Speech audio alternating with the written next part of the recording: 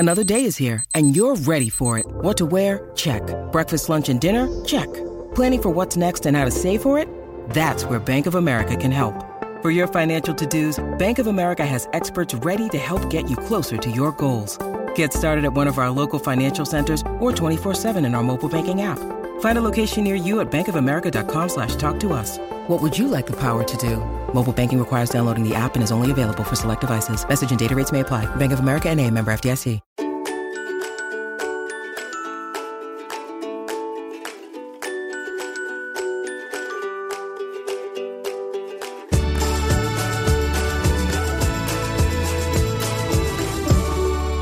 We're momming today with Corey DeAngelis. He's a senior fellow at the American Federation for Children, and we're talking the new hot-button issue, or at least it feels like that to me, school choice. Corey, welcome. Hey, thank you so much for having me. A lot of parents out there are saying, what? School choice? I have to go to my local public school. If not, I got to pay an arm and a leg to get into the private or the parochial school. Yeah, look, people shouldn't have to pay twice. In the current system, you do. We spend about $16,000 per student per year in the government-run school system today, according to the U.S. Census Bureau's 2020 data. It's probably a lot higher now. And if you want to choose something else, you either have to get up and move houses to live in a neighborhood that's assigned to a different public school, or you have to pay out of pocket for private school tuition and fees. But what we're seeing move through state legislatures this year in particular is school choice policies allowing that same money to follow the child to the education provider of their choosing. You can still take that to the public school if you want. If you like your public school, you can keep your public school, but for real this time. But if not, that funding could follow a child directed by the parent to pay for private school tuition and fees, a charter school, or a home-based education option. I have Sorry, continue. Yeah. I just have so many questions for you. Yeah, I mean, the money doesn't belong to the buildings, that belongs to the kids. I think we're finally seeing people realize that education funding is meant for educating the child, not for propping up and protecting a particular institution. So we're seeing victories all across the country. A universal red state school choice revolution is among us. You say red state, but what about blue states?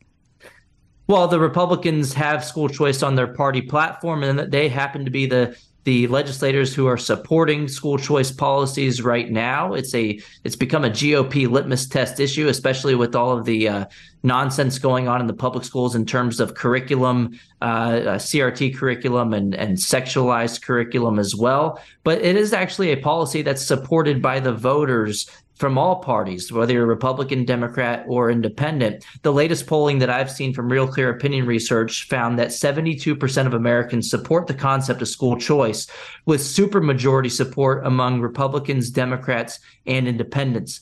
The problem is teachers unions like the one controlled by Randy Weingarten, the American Federation of Teachers, contribute almost all of their political spending to Democrats in elected office. Over 99% of AFT's political contributions went to Democrats in 2022, as opposed to Republicans. So it makes it really difficult for Democrats in elected office to come out against that special interest. But the good news is there's a new special interest group in town, and they're called parents. They've woken up. They're never going back to sleep. They're pushing back at the school board meetings, but they're also pushing back at the ballot box too. And it's becoming politically advantageous to support parental rights in education.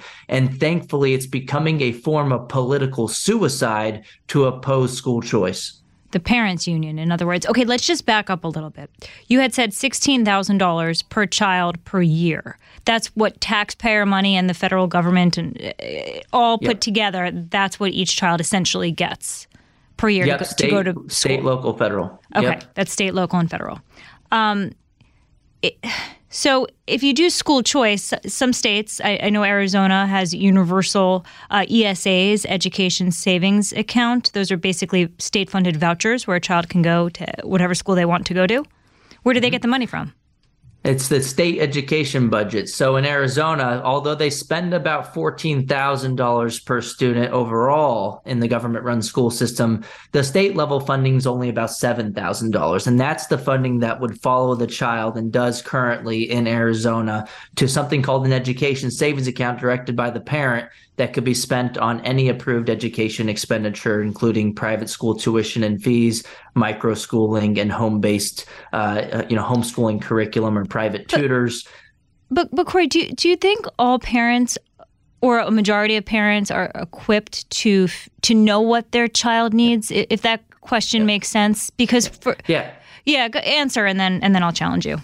Yeah, well, parents care and know more about their children's education needs than bureaucrats sitting in offices hundreds of miles away. Not every parent is going to make the perfect decision, but they're more likely to get that decision right than bureaucrats who don't even know their children's names.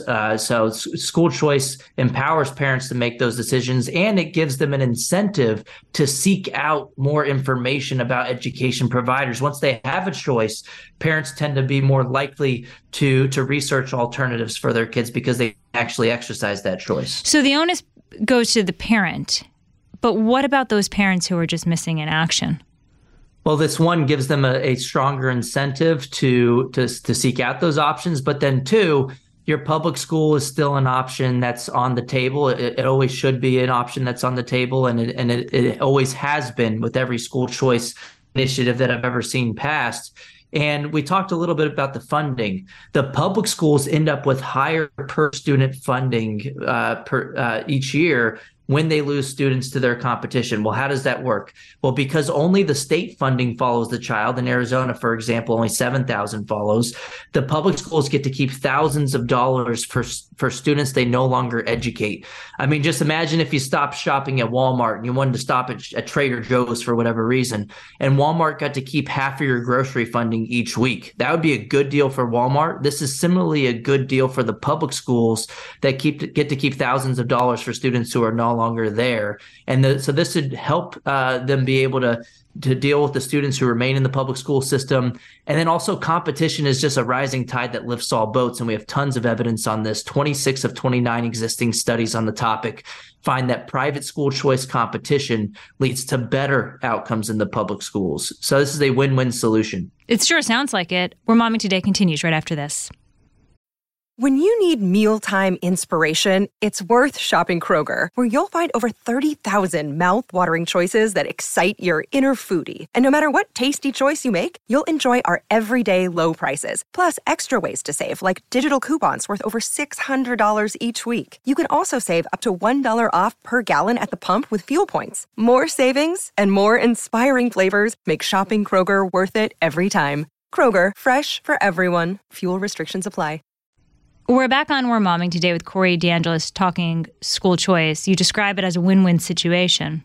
And you convinced me. Okay, so the teachers will say, well, this isn't, the unions will say this isn't fair to the public schools because they already need more funding and these vouchers and school choice just takes money away from the public schools. But you say that's not the case. Yeah, my first response is, well, the money doesn't belong to the government schools. Education funding is meant for educating the child, not for protecting a particular institution, whether it's public or private. My second response is a rhetorical question. Well, why would that happen? If your public schools are so great, they shouldn't have anything to worry about. The defenders of the status quo, the teachers unions, are essentially telling on themselves. They're admitting that they understand families aren't happy with what they're getting. And that's an argument for choice, not an argument for trapping kids in schools that are failing them year after year and failing generations of kids and pushing them into poverty for decades.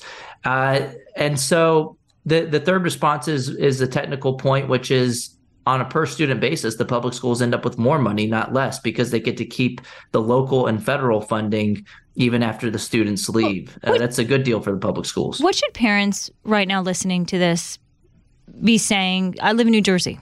Let's say I'm not happy with the public school education that my children are receiving. What do I do with this information in my state that's not a red state?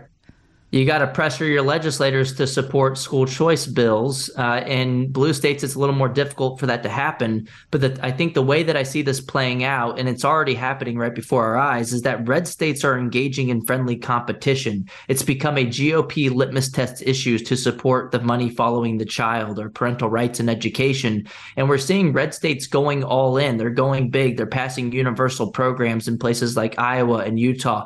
Arizona did it with 1-seat GOP majority in 2022. West Virginia, another red state, has universal school choice now. The dominoes are starting to fall, and it's absolutely glorious to see. But the more that the GOP leans into parental rights as a political winner, the more it becomes a form of political suicide for the Democrats to oppose it. We saw this in Virginia with Terry McAuliffe, who lost to Glenn Youngkin, a Republican, on the issue of education, which was the number 2 issue in that election in 2021. And this was in a state that went 10 points to Biden just the year before. Glenn Youngkin won with education voters by about 6 points, according to Washington Post exit polling. And so that the more that the Democrats start to lose on the issue of school choice, the more that they let the mask slip and telling people that they believe that parents shouldn't be telling schools what they should teach, the more that they'll have to defect or they'll lose their seats. And then the blue states will start to become more so red states, and they'll have a better shot of passing the policy. Do we need the Department of Education? No, it should have never been born in 1979. We should abolish the Department of Education. Representative Thomas Massie puts out a bill every year saying to abolish the Department of Education. It should have never existed. It hasn't closed the achievement gaps as it purported to do. The achievement gaps have either stayed the same or gotten worse. We've dumped about over $1 trillion in federal education spending since the start of the Department of Education. The word education, and it hasn't led to better outcomes. The word education is not in the U.S. Constitution. It has no business being there. I can't believe I'm going to ask this as a journalist, but what does the Department of Education even do? Really, what did they do? It takes money from the states, and it pays a lot of bureaucrats in Washington, D.C., and it sends money back to the states, and it has a lot of strings and regulations tied to it. And a lot of those regulations can be overly politicized by whoever's in office at the time. So they do nothing. Do they set a certain nationwide standard for curriculum or anything like that, or is it really completely a statewide education system in the country? It's mostly state. 92% of education funding, thankfully, comes from state and local sources. It's only about 8% of the funding comes from the federal government, but a lot of the regulations come from the federal government at the same time. So, for example, there was talks of the Biden administration linking the federal funding to having certain transgender policies in the schools. There's the national, but that didn't happen. Lunch program. That didn't happen, Corey. Yeah, it didn't happen. But that's something that could happen. Okay. That we should be wary of. It depends on who's in office and who. Pushes for these things in Congress. We have a split Congress right now, so I don't think it's likely to happen. But you also have the federal lunch program as well, which can be done at the state level. Give that money back to the states and let them do their own lunch programs. And now the USDA wants 30% less sodium and also less sugar in school lunches in the next couple of years, which is great. Childhood obesity, you want healthy lunches. Yeah. But I don't think the schools can keep up with the current standards with the cost and the availability of the food items. And now they're trying to go further. Well, it's a never-ending money pit. We've increased per-pupil education expenditures by about 152% since 1970 after adjusting for inflation. Wow. Have the outcomes gotten 152% better? No, absolutely not. They got worse. Exactly. And it's because the government school monopoly has no incentive to spend dollars wisely. The only way we're ever going to change that is from the bottom up, giving families a choice, allowing for competition. It's a rising tide that lifts all boats, and it'll give incentives for the public schools to focus on education as opposed to indoctrination. We need to get back to the basics. Is there one specific school or school system or school of thought that's permeating right now that you think is successful and could be maybe a nationwide model for school choice? I would say there's no one size fits all, but the gold standard of school choice policy has been the education savings account, allowing for the maximum flexibility of families to choose the education that works best for them. Because there is no one size fits all for each individual student, you have to have choice, and you have to allow for 1,000 flowers to bloom. One of those flowers that I've found that is interesting is something called a micro school. People were calling these one-room schoolhouses, 5 to 10 children get together in a household, basically pandemic pods over the past few years. And you can essentially economize on the process of homeschooling, where 5 to 10 children get together in a household, and you could even use the school choice funding to pay the teacher to run this miniature school, and that the teacher can make more money than they did in the public school system. They'd have a lot less regulation, smaller class sizes, 5 to 10, as opposed to 30, 40 kids in the public school system. The more that we can get away from this factory model of education, the more personalized that it can become, I think the better for children in the long run. I love that. But aside from a higher paycheck, what guarantee does the teacher have that they won't be fired by a parent?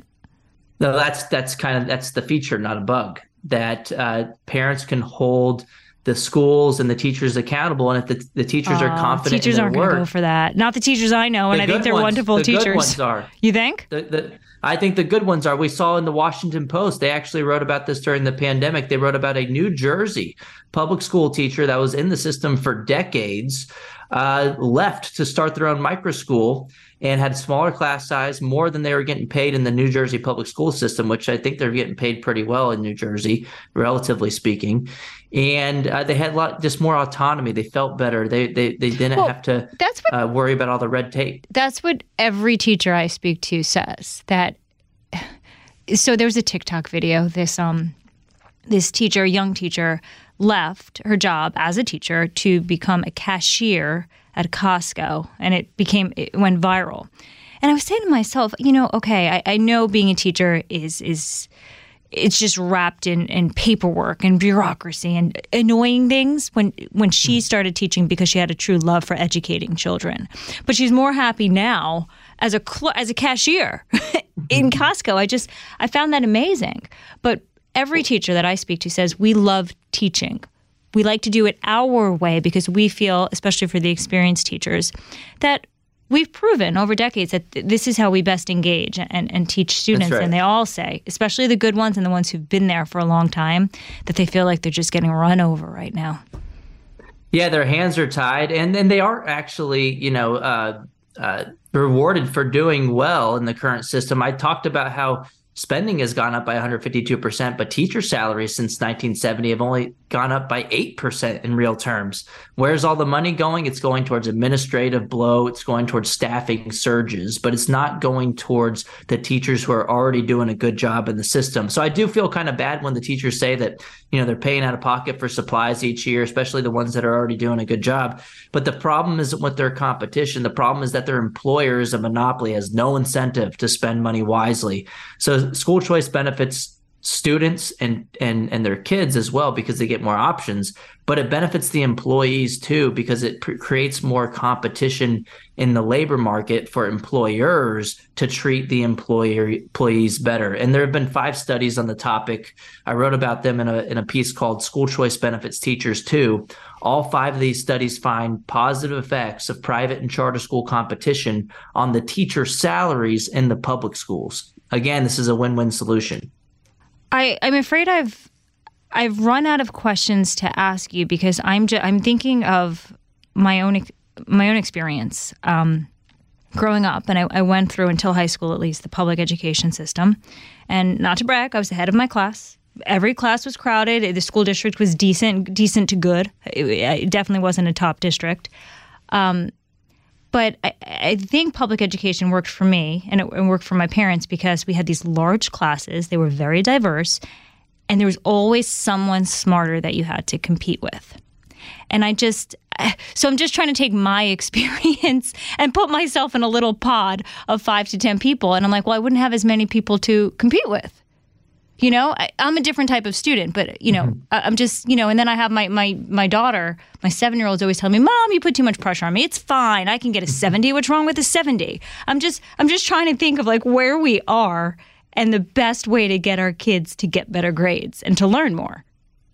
Yeah, I mean, that's one way to think about it. That's one of the benefits in having more, you know, people around you that have you up your game, but also kids can compete with themselves. And I think the way that we learn is through self-directed learning with every other facet of life. I mean, before we start kindergarten, how do we learn things? Well, we're interested in things, and it's kind of guided by the parents, obviously, but it's mostly through interest in what you want to learn. After college or after high school, how do we learn things? Well, we look things up based on our interests. We read things, we consult experts, and talk to people that we trust. I think that doesn't have to be any different in the in-between years of K through 12 or even college education. But look, even in a pod of 5 to 10 students, you can have people that you associate with that you can compete with. And in some cases, you know, the factory model school system, because there are so many different levels of learning going on, it could make it really difficult for the teacher as well to try to focus on the higher achievers and the lower achievers at the same time. And if they try to focus in the middle, you know, they'll lose the lower achievers by not going slow enough, and then they might lose the higher achievers by not challenging them enough. So having this one size fits all system it makes it hard for everybody. Corey, do you have kids yet? I know you're young. I do not. I got to fix the school system. I know. You're thinking about that. You're an encyclopedia. I'm like, okay, I almost feel bad for the school district for Corey's children because you're going to hold everybody to task. That's right. And hopefully that'll come soon. But I really think homeschooling would be optimal, but again, it is very where you, the parent difficult. The parent would be the teacher, or you hire a teacher? Yeah, either way, yeah. Let's like do a micro school type of thing where you outsource that homeschooling process to a third party that you trust. But I know it can be difficult and expensive and. You know, but with that universal education savings accounts, I think that option becomes more feasible for more families over time. Corey DeAngelis, thank you.